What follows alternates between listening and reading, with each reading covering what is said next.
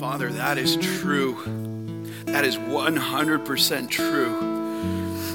And for endless days, we will sing your praise. All those who have repented of their sin and trusted Jesus Christ as their Lord and Savior, that is 100% true, and a taste of what eternity will be. Oh Lord, come. Come for your church. Come redeem your bride. Thank you, Jesus Christ, for the hope that we have in you, that no matter the sorrow, no matter the trial, no matter the darkness, no matter the temptation, this we know, that we will see the victory come. That's the glimpse of the victory that is to come.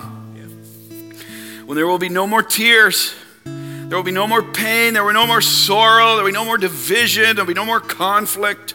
Christ all and in all. Amen. And we will worship you forever. We just take a moment to pause and to think on that truth right now. I pray we be humbled in that truth right now. God, that our hearts would be stirred to hear from the living God that we will one day face to face bow down in worship wants to speak to us this morning. So Lord, use today to prepare us for that day. I pray we'd come with eagerness and humility, not prideful hearts that hear the word, and as Jesus says, we don't just want to be people who look in a mirror and then walk away and forget what we look like, but Lord, who humble themselves eagerly, willingly, say, Lord, speak to me, convict me. Where am I not glorifying you in my life? And God, we would do business with the King of Kings here this morning. Edify, sanctify, strengthen, refresh, equip, build your church for your glory, unify your church for your glory. Father, give us a God-given, fanned into flame urgency to be ambassadors for the kingdom of heaven. May it be so, Lord. Guard my mouth from error. Say what you want to say and have your way. In the awesome and majestic name of Jesus Christ, church, if you agree, say amen. Amen. You may be seated. You may be seated.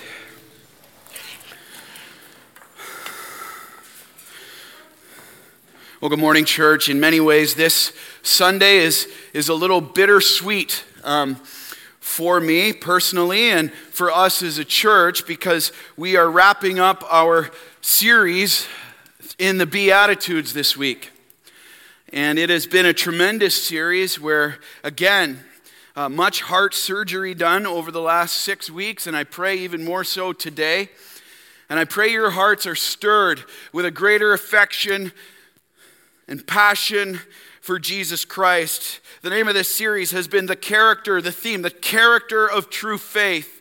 The character of true faith. And we finish off the series with this message today, a life of influence, living a life of influence. The text today is Matthew chapter 5, verses 9 to 12, the final two Beatitudes. And if you do not have a Bible, the ushers are going to come park themselves right here at the front for a moment, and they're going to hand up those Bibles. And then they're going to walk back, and everyone who's got a hand up, they're going to put one in front of. So if that's you, you need a Bible, you're going to want to follow along today, put your hand up. The ushers are going to come and put one in your hands. And if you do not have a copy of God's Word at home, we want to give that to you as a free gift, as our way of saying thank you, and encourage you to continue to study God's Word on your own.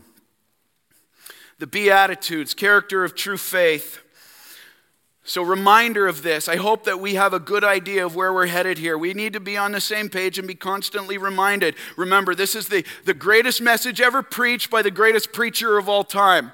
And so when Jesus Christ wants something said, we need to pay attention. And we have to understand with clarity on what he's talking about if we're going to be able to follow him faithfully. And so let's get this on the table one last time. One last time. If you haven't written this down, write it down now. What is a beatitude? The Latin for beatitude means this: to be blessed or happy.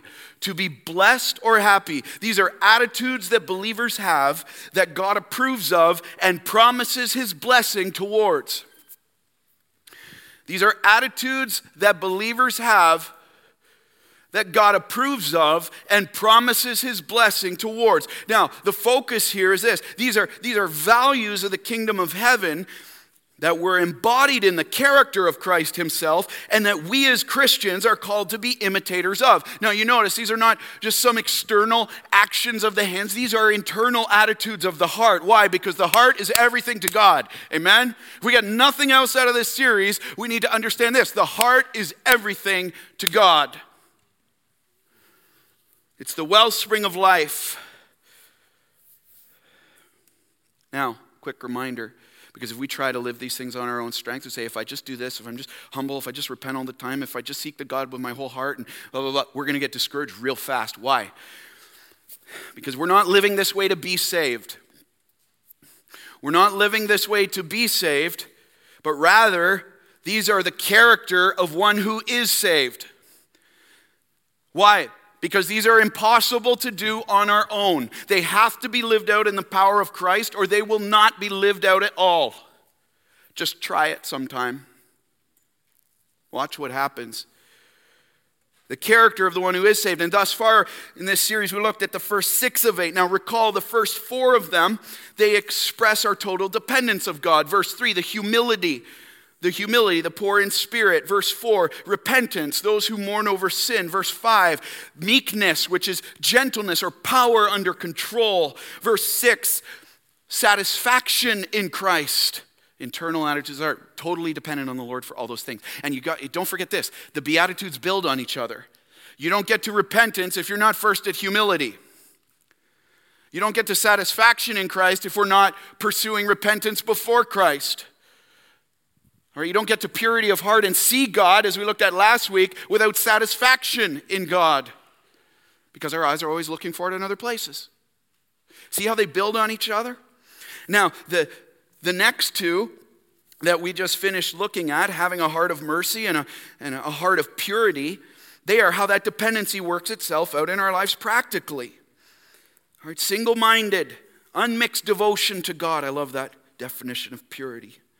And this week, we're looking at the final 2 Beatitudes, which really, loved ones, sum up what the previous 6 have been leading up to. It's all coming to this point. What is the purpose of Jesus Christ exhorting us in all 6 of these things? And what is he moving us towards? These 2 things. They focus on the impact or influence on the world that every true follower of Christ is to have. Okay? They focus on the impact or influence that every true follower of Christ is to have on the world around them. Because here's the truth, write this down. If you are a follower of Christ, you have not been saved so you can keep it to yourself. Big idea. Big idea for today. If you are a true follower of Christ, you have not been saved for you to keep it to yourself. The gift of salvation is not just for you. It's to be used as a voice, as the hands and feet of Jesus Christ into the lives of another and to influence them for the glory of God. You and I have not been saved to live a life of insignificance, but of influence. We have not been saved to live a life of insignificance, but of influence. So let's get on the same page, because there's a lot of talk out there today about what having or living the life of impact or the life of influence actually means. Books, conferences, TV shows, you name that. Well, let's get God's definition here. Influence. Capacity to have an effect on the character, development, or behavior of someone or something.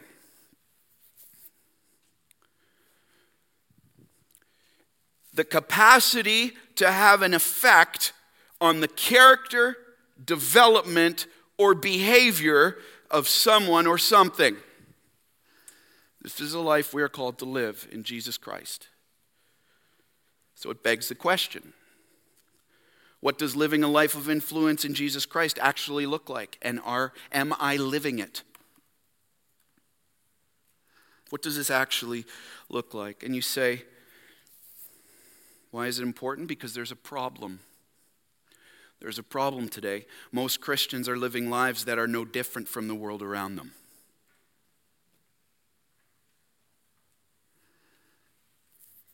Instead of influencing the world for Christ by recognizing that know this, loved ones, we carry the greatest message of all time, empowered by the greatest power of all time. Instead of living in that recognition, we shrink back in fear, in apathy, in indifference, and impassivity. We lose heart and let the influence of the world take root in our lives and those around us. That's a problem. I struggle with it. You struggle with it. And here, Jesus gives us two life-changing truths. I love how Jesus never just slid into the end of a message. Like he's gunning for it here. Everything's building to this point, so we're not going to slide into the end of the series. He gives us two life-changing truths we must embrace, loved ones, if we are to live the lives of fearless influence and impact for the kingdom of heaven Christ calls us to, and see his kingdom advanced in our lives and in the lives of those around us. Y'all ready? Get your pens ready. Here we go. But first, we're going to stand to honor the authority of God's word as we read through. Matthew chapter 5, starting at verse 1. Seeing the crowds, he, being Jesus, went up on the mountain. And when he sat down, his disciples came to him. And he opened his mouth and taught them, saying, Blessed are the poor in spirit, for theirs is the kingdom of heaven. Blessed are those who mourn, for they shall be comforted. Blessed are the meek, for they shall inherit the earth. Blessed are those who hunger and thirst for righteousness, for they shall be satisfied. Blessed are the merciful, for they shall receive mercy. Blessed are the pure in heart, for they shall see God. Blessed are the peacemakers, for they shall be called sons of God. Blessed are those who are persecuted for righteousness' sake, for theirs is the kingdom of heaven. Blessed are you when others revile you and persecute you and utter all kinds of evil against you falsely on my account. Rejoice and be glad, for your reward is great in heaven, for so they persecuted the prophets who were before you. This is the word of the Lord, loved ones. And all God's people said, amen. You may be seated. You may be seated. Well, to live a life of influence for Christ,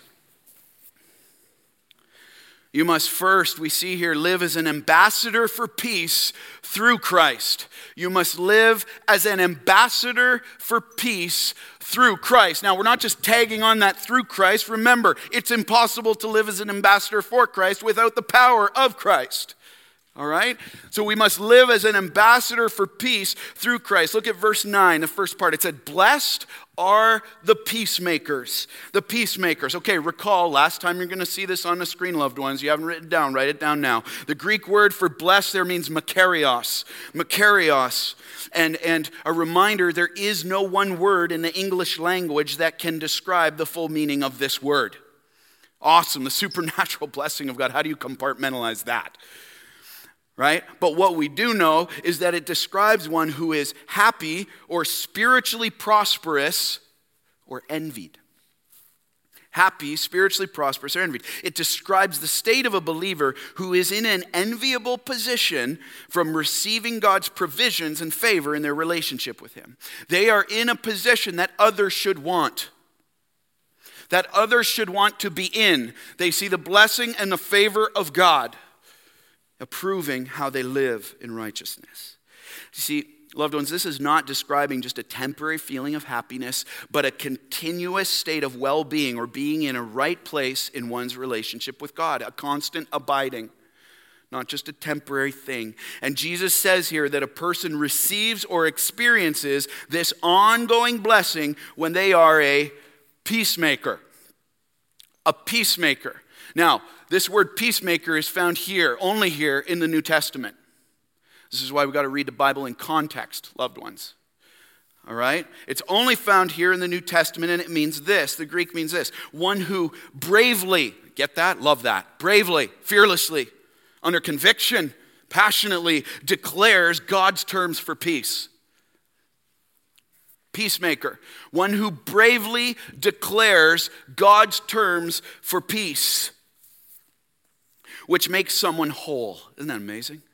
Makes someone whole. Longings fulfilled. Satisfaction given. The picture is of an ambassador who is a representative of a king from one country, and the ambassador represents him to another country. Love that picture. Look at Ottawa. How many ambassadors do we have living here? Some of you work for them. Right? The ambassador of a leader, in this case, a king of one country, as a representative to another country. And what's the purpose? To entreat for peace between the two parties. To entreat for peace between the two parties. This is one who is working towards a harmonious relationship between the two. Not to just kind of grin and bear each other, but a harmonious relationship between the two. Their role is to preserve peace where it is and to help restore it where it isn't. And the peacemaker Jesus is speaking of here is every true disciple of Christ. Remember from verse 1, he's preaching to his disciples, not just to the general public here. He's preaching to his disciples specifically because the disciples are who are called to be an ambassador. Those who are called to be ambassadors for Christ, I love this, think about this, and are citizens of the kingdom of heaven here on earth. Citizens of the kingdom of heaven on earth. If you are born again in Jesus Christ, this world is not your home. You and I are passing through. We belong to a different country. God's country, God's kingdom, his ambassadors, his citizens. And it is our mission to fearlessly proclaim the gospel that we have been entrusted with, to be an ambassador between God and man to man. God and man to man. How do we know this? 2 Corinthians 5, 14 and 18 to 21, you'll see it on the screen, it says this: "For the love of Christ controls us, because we have concluded this, that one has died for all, Jesus Christ, therefore all have died. All this is from God, who through Christ reconciled us to himself," and look at this, loved ones, "gave us," not a right, he gave us it. He gave us the ministry of reconciliation. That is, in Christ, through Christ, God was reconciling the world to himself, not counting their trespasses against them, and entrusting, see there's that word, don't miss that word, entrusting to them the ministry, the message of reconciliation. See, when someone says we'll get to the rest of the verse in a sec, but when God says entrustment, here's what he's talking about. He's not just giving it to us to do whatever we want with it. Here's the mission that your king is asking you to be a part of. We don't get to say, nah, not feeling like it. Or I'll feel like it when I get around to it. Or maybe I'll do it when I'm comfortable. Maybe I'll do it when I get this need met, then I'll start living for you. Maybe when I get a spouse, I'll start doing it then. Maybe when I have kids, I'll start doing it then. Maybe when I get the job, and then my small g God is fulfilled for a moment there, and then I'll start living for you.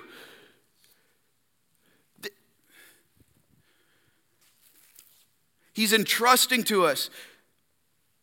He gives it to us with the expectancy that it will be fulfilled with urgency, clarity, love, and truth. That's what it means to be entrusted with something. It's an entrustment. Therefore, we are ambassadors, love that word, for Christ. God making his appeal through us. We implore you. See the urgency there? The conviction there? We implore you on behalf of Christ, be reconciled to God. Is that the mission for our lives, loved ones? We implore you, coworker. We implore you, child. We implore you, spouse. We implore you, brother or sister, be reconciled to God.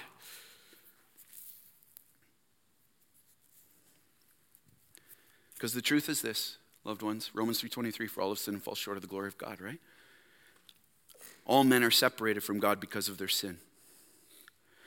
And a growing love for Christ in our lives leads to a growing love in our lives for others. You can't separate the two. These people, remember how I said?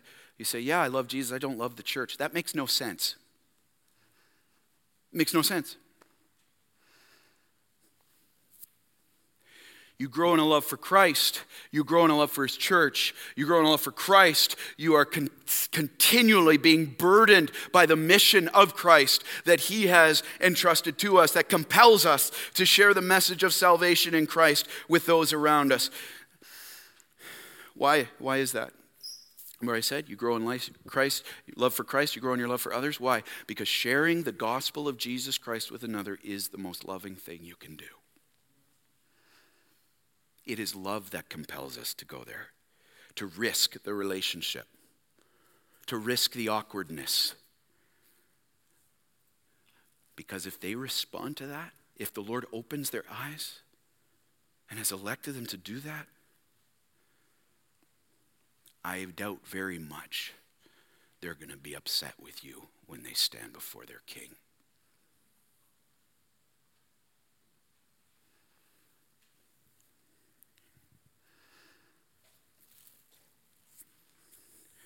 It's the most loving thing we can do to declare how God sent his only son, Jesus Christ. And hey, loved ones, I want to encourage you. Those of you who may be like, I'm kind of afraid to share the gospel. I don't know if I know enough of the Bible. I don't know. Hey, I just want to encourage you. The Holy Spirit has promised, where God guides you, God will provide for you.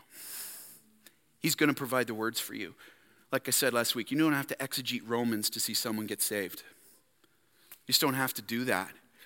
We declare that Jesus Christ came to earth as fully God and fully man, the only Son of God, the Savior of the world. He lived a perfect life for 33 years, and he died on the cross to pay the penalty for our sin, the penalty that you and I deserved, so that in him we may become the righteousness of God and be saved from the wrath of God in our sin. He swallowed that for us, not because of anything that you've done, but because of his great love for you. I implore you, be reconciled to God. Someone here today is not saved.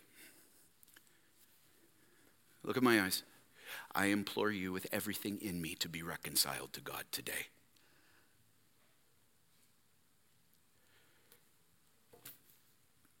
Let's do business with him. This is called the ministry of reconciliation, facilitating peace between God and man that we have been entrusted with through the unapologetic preaching and unafraid witness of the gospel as we appeal for others to repent of sin and confess Jesus Christ as their Lord and Savior. And notice this. Notice what it says here. God making his appeal through us. Notice what that says. As believers speak, it is God literally making his appeal through that person into the life of another. Awesome. You think your king's abandoned you? Jesus says, I'm with you always, even to the end of the age. I give you the Holy Spirit who's going to give you the words to say. He is making his appeal through you and me. Humbling, but awesome.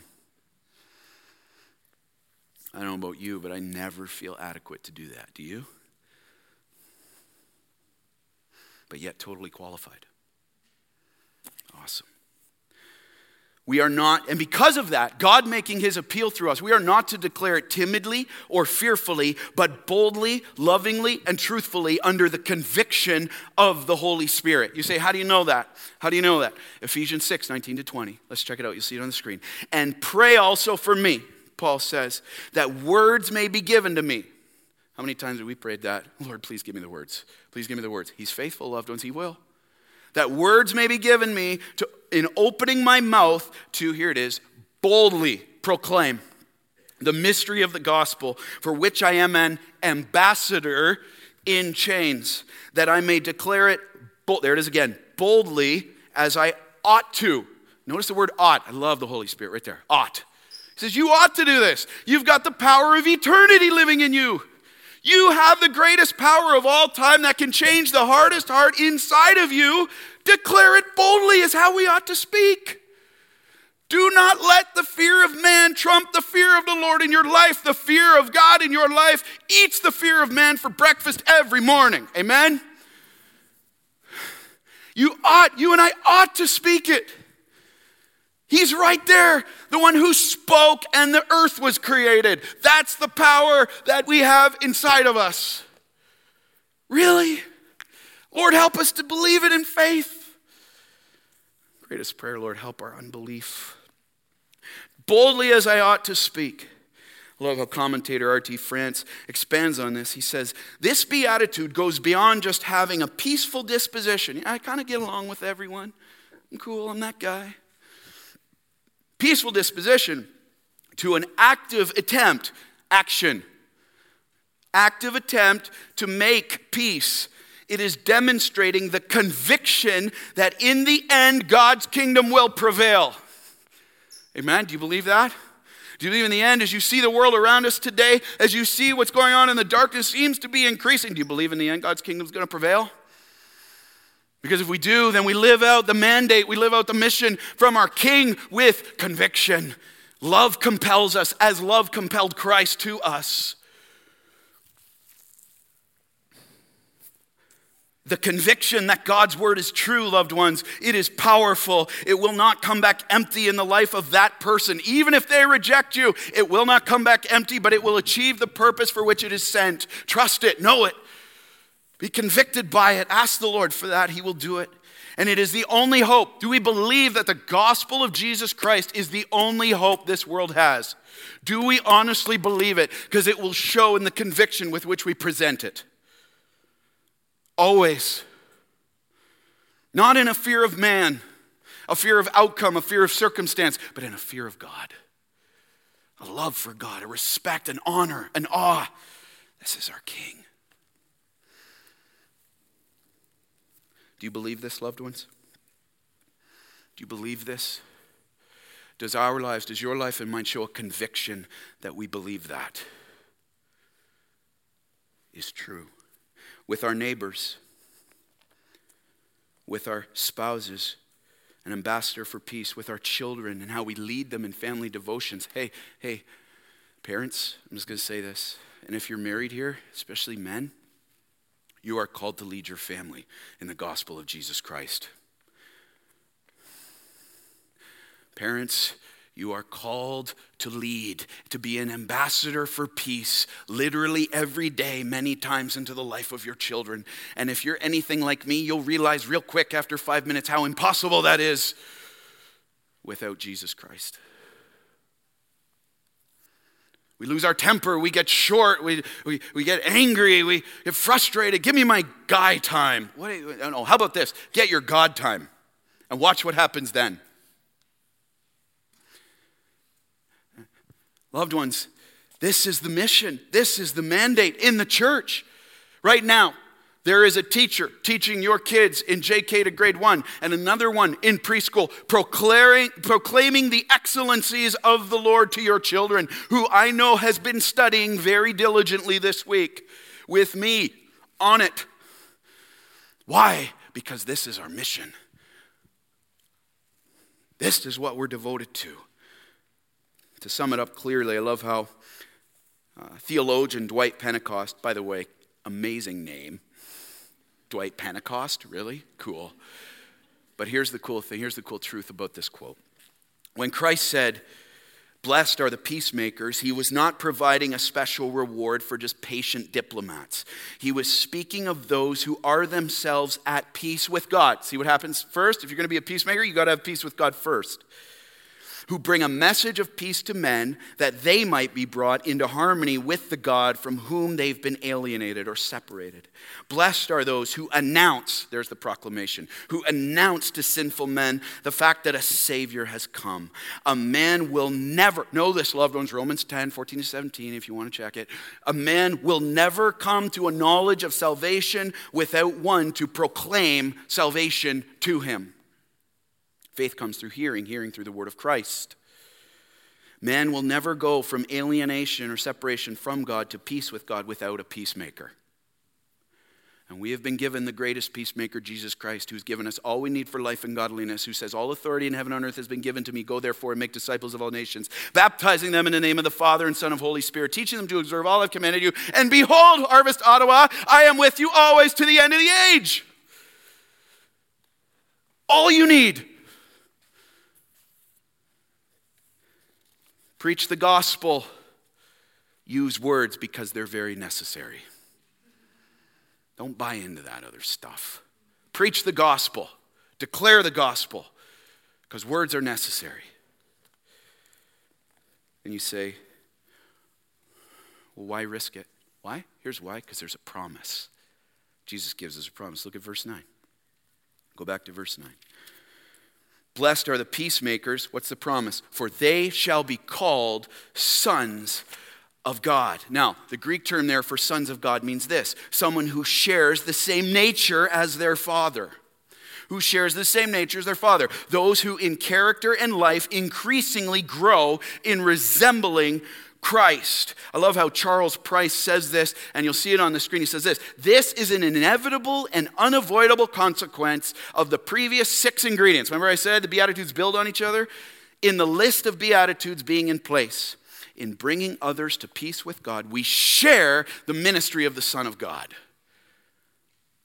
What's the first thing Christ came to do? What's the first thing we see him do? Preach. What does he say? Repent, for the kingdom of God is at hand. He's not saying, let's go watch a movie. He says, repent, because the kingdom of God is at hand. This, loved ones, we grow in sharing the gospel of Jesus Christ as his peacemaker. We're taking on the nature of Christ as his power continually works in us and grows in us. And we are distinct, increasingly distinct from this culture and known as sons of God. We share his nature. This is the great mark of distinction from the world. Let me ask you a question. Are you living as a peacemaker, loved ones? Who has God put around you that he's calling you to be a peacemaker towards? Are you living as a peacemaker? Are you living in faith, in living out the ministry of reconciliation you've been entrusted with? Not given to do with as you please, entrusted with. Okay, let me ask you a question. Would people recognize you increasingly as an ambassador for Jesus Christ? Ouch. Yeah, it just really hit me this week. I'm preaching to myself right now. Would they increasingly recognize you in your life, your neighbors, your spouse, your children, your coworkers, your brothers and sisters in Christ? Would they increasingly recognize you as an ambassador of Jesus Christ? And you say, well, what does that look like? How do we live out this calling to be an ambassador of Christ? Here's 4 ways that came this morning. I apologize, I don't have a slide for this, but you got to take your notes on this. Ready? Here's what it says. 4 ways of what a peacemaker looks like, an ambassador. An ambassador has an intimate and ongoing relationship with the king. An intimate and ongoing relationship with the king. You and I cannot lead someone somewhere if we're not willing to go there ourselves.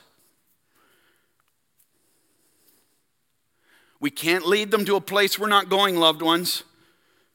Intimacy with the Father. If we're going to lead them there, we must be increasingly practicing that in our lives by the power of the Holy Spirit. An ambassador has an intimate and ongoing relationship with the King. And this includes ongoing humility towards and before the King. You speak, I listen. The way up is down. May you increase. This is kingdom mathematics. The way up is always down. Less is more. You increase, I decrease. You become greater, I become less. Thy kingdom come, my kingdom go.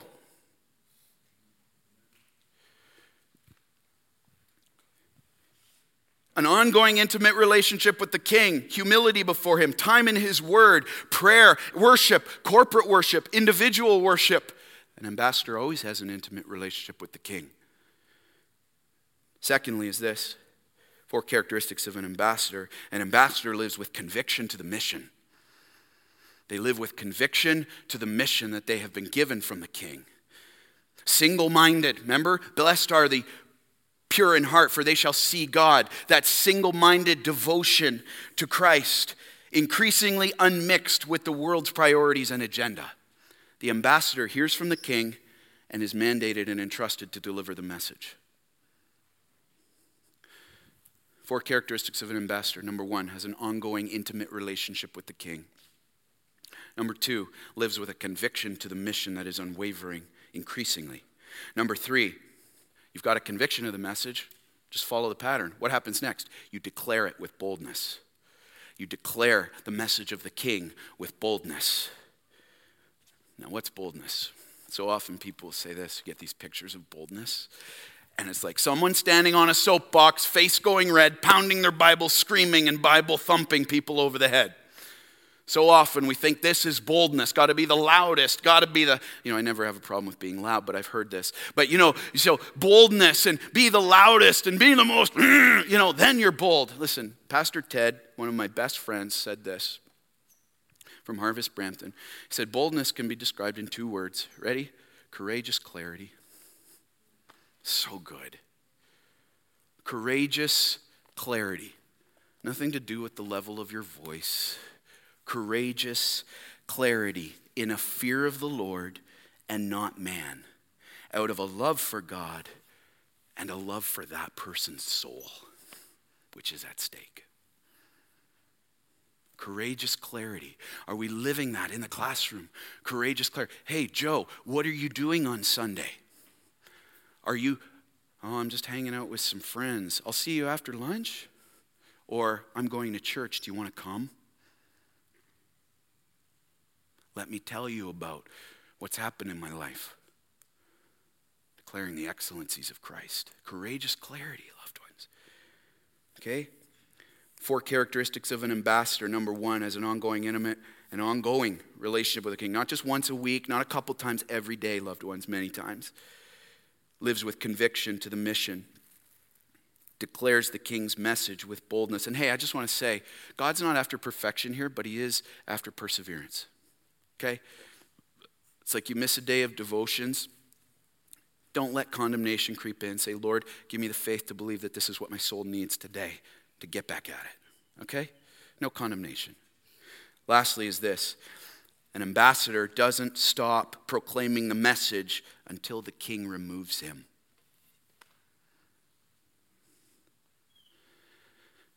The ambassador does not stop proclaiming that message until the king removes them. Hey, you want to hear something very cool? God doesn't do retirement. Right?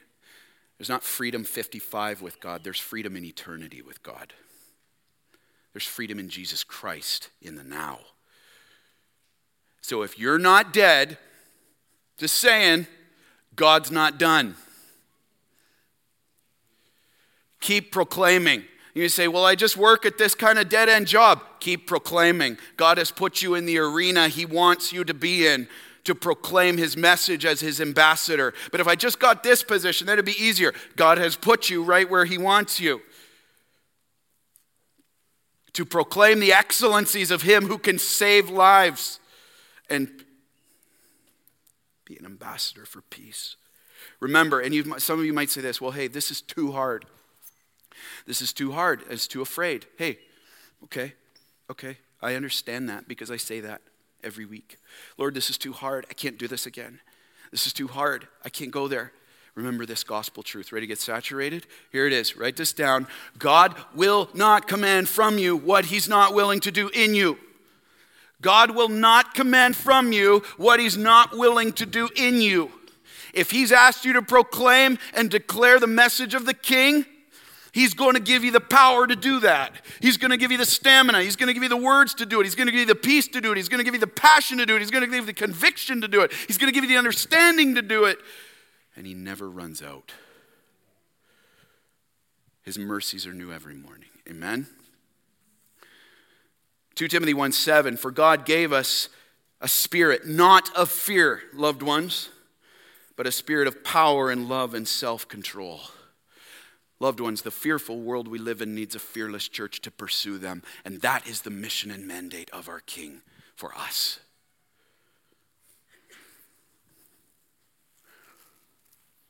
So who is that person that God has on your mind right now to be a peacemaker towards? Who is it? Just write them down in there. Get some accountability for yourself. Write them on that list.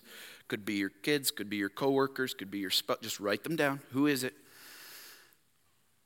And the follow-up is, what's your next step in pursuing them with the gospel? Here, I got a hint. This was one that was helpful for me this week. How about this? What's your next step? How about this? Courageous clarity. Want to come? Okay. These are at the back. There's some left to be able to be picked up. I encourage you on that. To live a life of influence for Christ, I must live as an ambassador for peace through Christ. And as we live as ambassadors for Christ, we will see that we must, here's our last point for today, we must live with expectation of persecution for Christ. We must live with expectation. If we're going to live out our call to be ambassadors, we must live with an expectation of persecution for Christ. Look at verse 10. Blessed are you. This is the final beatitude. Kind of throws you for a curveball, eh? Blessed are those who are persecuted for righteousness' sake, for theirs is the kingdom of heaven. Persecuted for righteousness' sake. Jesus gives us this last beatitude. It's no doubt a surprise for us. He says that we're blessed or in an enviable position in our relationship with God when people persecute us.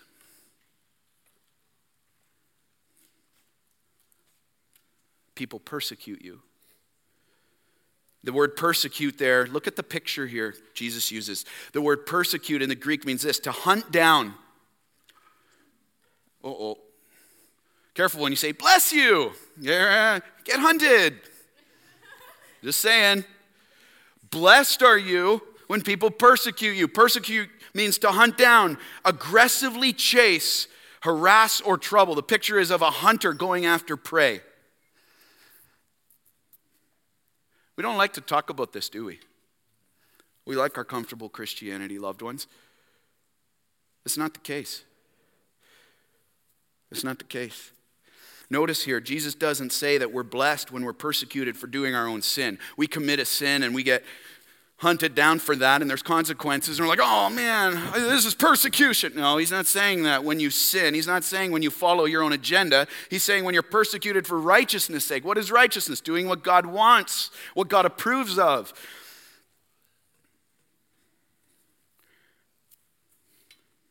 What Jesus makes very clear here is that there is a cost to engaging this world as an ambassador for Christ.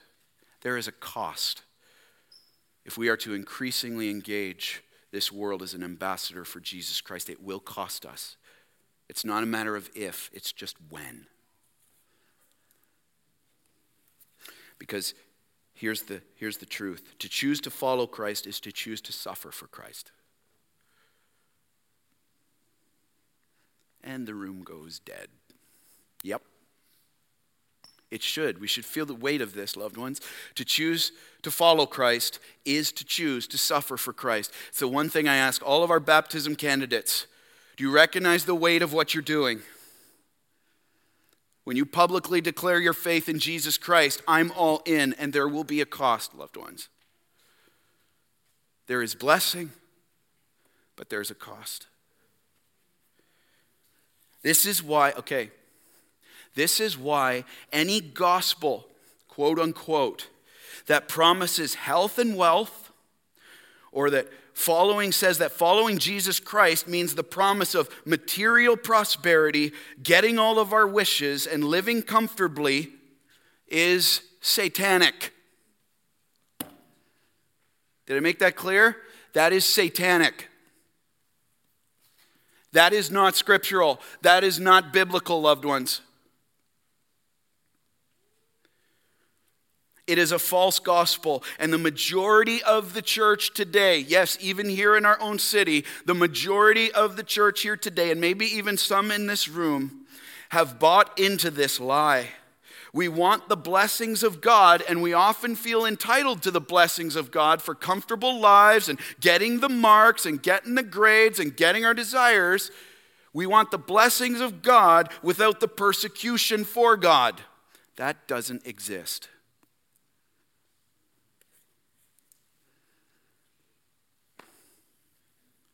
It doesn't exist. The persecution for our faith is part of the blessing of our faith. It leads to blessing. And you say, well, you're crazy. Get some hair, man. Listen.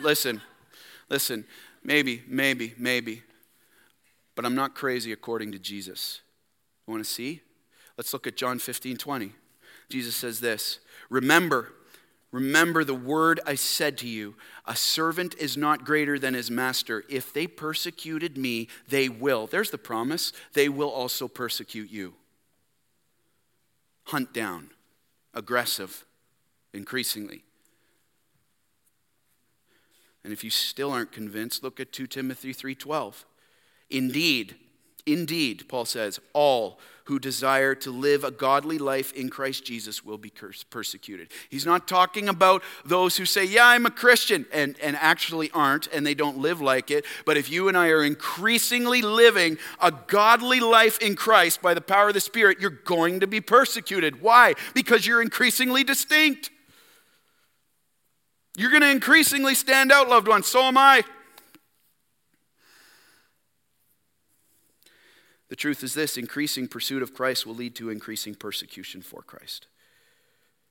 you will increasingly stand out and be distinct from the world around you. Let me ask you a question.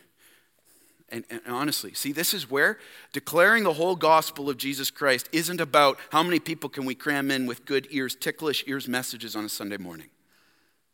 That's not what we're about here. I pray you see that. But it does beg the question of this: is that a cost you're willing to count and blessing you're willing to take on? Being hunted down aggressively, being continually ostracized, harassed. And you say, well, what does this look like? Well, let's just look in greater measure. Look at verse 11. Jesus outlines it for us, what this is going to look like. Here it is. Blessed are you when others revile you. Okay, you'll see on the screen here, the first way we are persecuted is through reviling. It means to insult, mock, or shame you to your face. Insult you, mock you, shame you to your face. That's reviling. In the workplace, in the neighborhood. Does that ever happen? Here's the other one, another one. Persecution looks like persecute. There's physical abuse, there's violence. And we're going to see a picture of that in just a moment on global scale, including here. Here's another one. What does the attacks look like? He says this: revile and persecute you and utter all kinds of evil against you falsely. Gossip, slander, accusation behind your back that is false for you pursuing righteousness. Saying you did things you didn't do. Saying you said things you didn't say.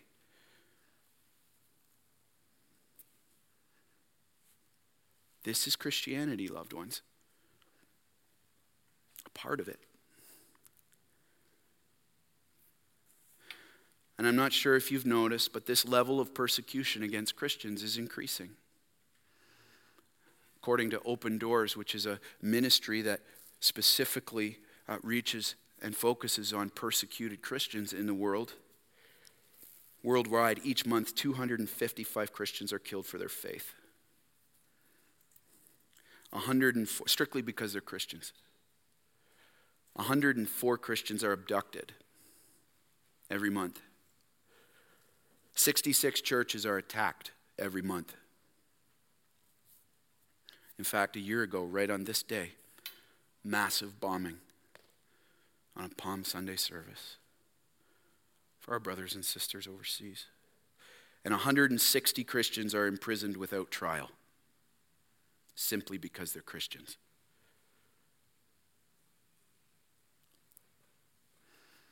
And here in Canada, loved ones, we're just beginning to see an intensified assault against Christianity through the laws that are being passed, including even now a Christian's organization ability to hire people.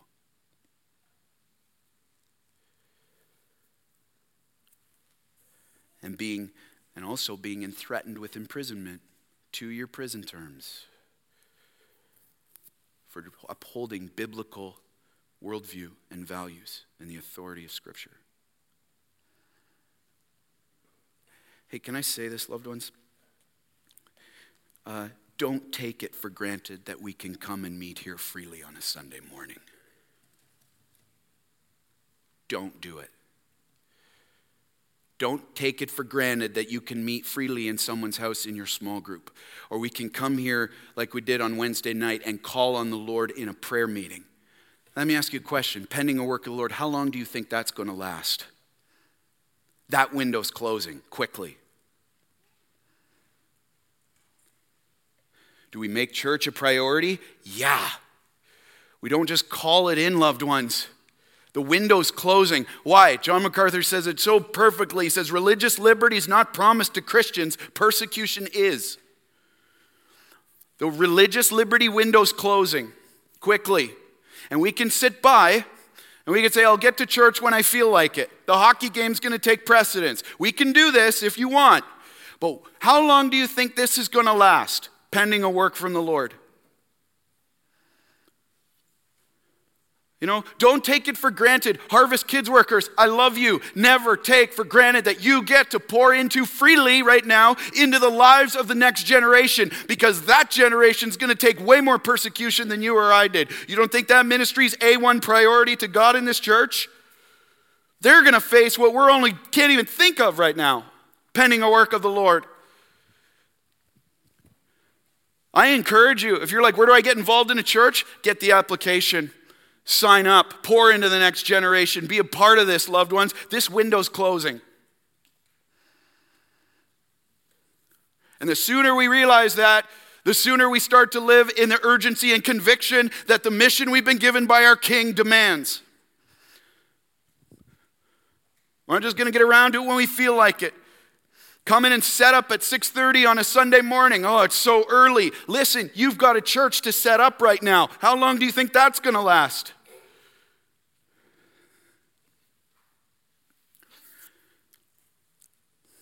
One theologian put it this way. He says, what's not surprising is that we're seeing increased persecution. What is surprising is that we in the West have managed to go the last 300 years without it significantly.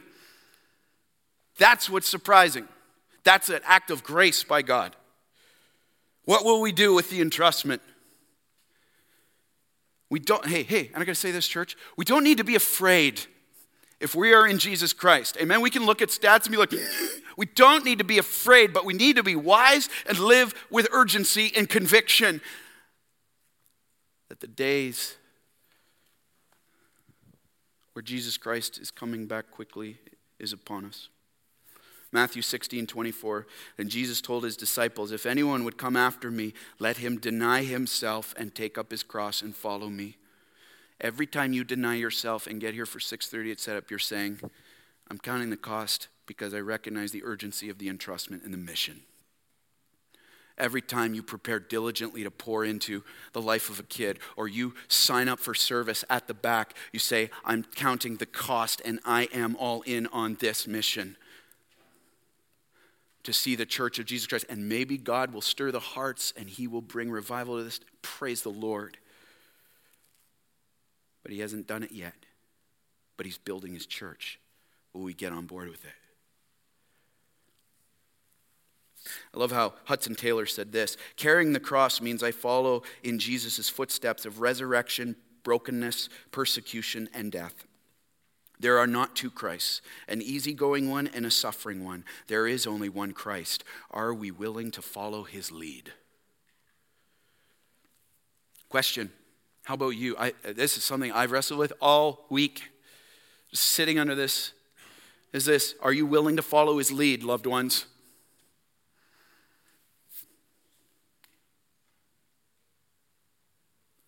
Are we willing as a church to follow his lead? Are you willing to take up your cross and follow him and hold fast to the conviction of our hope without wavering, knowing that he who made the promise is faithful to do what he said he will do, to uphold, strengthen, and establish you? Ligon Duncan said it this way. It's when God's word asks us to do something that breaks our heart or tells us to go against the culture and risk suffering that we find out our true willingness to live by it. Yep. That's part of counting the cost.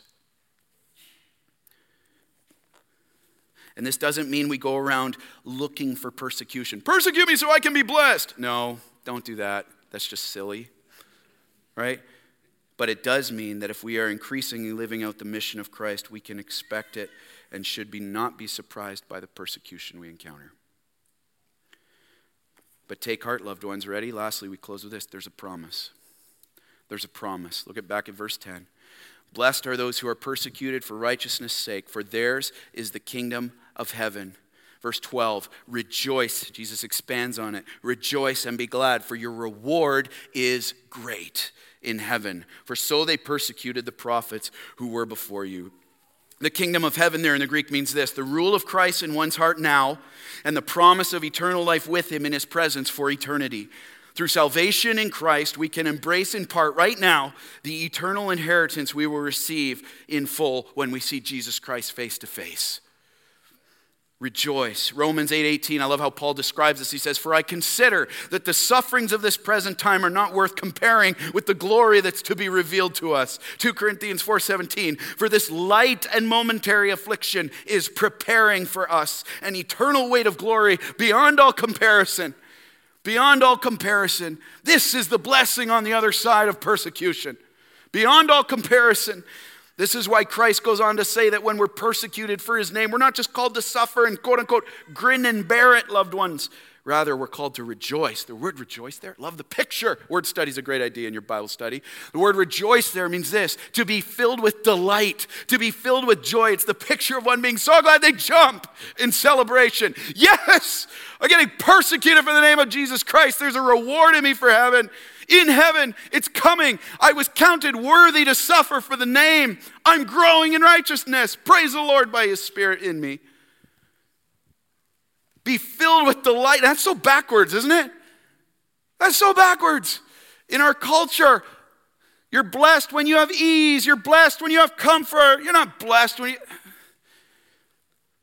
Kingdom of heaven is not the kingdom of man. And we are in good company with those believers who've gone before us and were persecuted for his name. In this specific context, Jesus is speaking here of the Old Testament prophets, but now you also look at the faithful men and women who've given their lives for the sake of the gospel so we could have church this Sunday morning. And you may say, is it really worth it? Is Christ's presence, is my reward in heaven really worth it? Here's the truth. Here's the truth. Know this, loved ones. Eyes up here. You and I will never look into the face of Christ and be disappointed. You and I will never look into the face of Christ and his open arms and be disappointed. And on that day, I guarantee you this, you will regret nothing you've lost for his sake. Nothing. Not the outcast of your family. Not the loss of your job. You will regret nothing you've lost for his sake in that moment. When you and I stand before our King, our Father, our Savior, and every promise of his will be completed, loved ones, there will never have been a greater moment of victory, celebration, love, intimacy, satisfaction, joy, peace, justice, healing, and worship that we will have experienced. We will be face to face with perfection, and our joy will be complete as we cry out. Read it. Let's read this. Let's go on the screen. Revelation 22. Let's go, Alexis, put it. Let's read it together. Holy, holy, holy is the Lord God Almighty, who was and is to come. Worthy is the Lamb who was slain to receive power and wealth and wisdom and might and honor and glory and blessing. To him who sits on the throne and to the Lamb be blessing and honor and glory and might forever and ever. Amen? You long for that day, church? There's a reward. Beyond all comparison, the question isn't, is it worth it? The question is, will you live in faith in light of that day when it will become a full reality to you? Will you live in faith? Will I? That's the question. That's a glimpse. And lastly, question of the day. Have you decided to follow Jesus Christ with no turning back? We just sang it. Is that your decision? I have decided. Careful. There is no turning back. The world behind me, the cross before me. No turning back. Have you decided? And if you're like here and you've never confessed Jesus Christ as your personal Savior, the first decision you make is to receive him as your Lord and Savior. To know that even as this world gets darker, your hope doesn't dim one bit. You can be saved by the blood of the Lamb today. And if you are here, let me ask you a question. You've made that decision to follow Christ. Question, is Christ enough for you? When the persecution hits, when the things you thought you wanted to have in your heart, God just takes them away, or he doesn't give you them the way you think, is Christ still enough for you right there? And if you're like, no, he's not, then let's ask him, Lord, I want you to be enough for me. Because you promised to be in that moment, in the darkness, in the fear. We are not called, loved ones, to live lives of insignificance. We are called to live lives of influence for the kingdom of heaven. As ambassadors for Christ, with the expectation of persecution for Christ. All to be lived in the power of Christ that lives in us and has overcome the world. Question, Harvest Ottawa, will you follow his lead? Will we follow his lead? No matter what he sees fit to do and to allow. Rise up, church. Rise up, church. Can you stand right now with me? Rise up. The kingdom of God has prevailed. Do you believe that? The kingdom of God has prevailed. This we know. We don't walk around in fear of man on this. What's going to happen? We walk around in victory and in confidence because he who called us is faithful. He will do it. This we know. His promise is sure. Let's read this together, and then the worship team's coming up. John 16:33, let's go. Jesus says, I have said these things to you that in me you may have peace. In the world you will have tribulation, but take heart, I have overcome the world. You believe it? Let's pray. Father, thank you for this truth, this promise. This we know, that we will see the enemy run. This we know. We will see the victory come. And yes, the sorrow may last for the night, but the joy comes in the morning. Yes, the fire may rage and the floodwaters may rise, but he said, fear not, for I am with you. When those floodwaters rise, they will not overwhelm you. When that fire comes, you will not be burned. You are precious in my sight, and I love you. I give men in exchange for your life. He who is in us is greater than he who is in the world. Who can stand against the Lord? If God is for you, there is none that can stand against you. There is no condemnation for those in Christ Jesus. This we know. Father, I pray right now for such encouragement, such awareness of the times in which we live, the urgency of the hour, the mission we have been given. But God, with great hope and great confidence that no matter if this church gets closed down,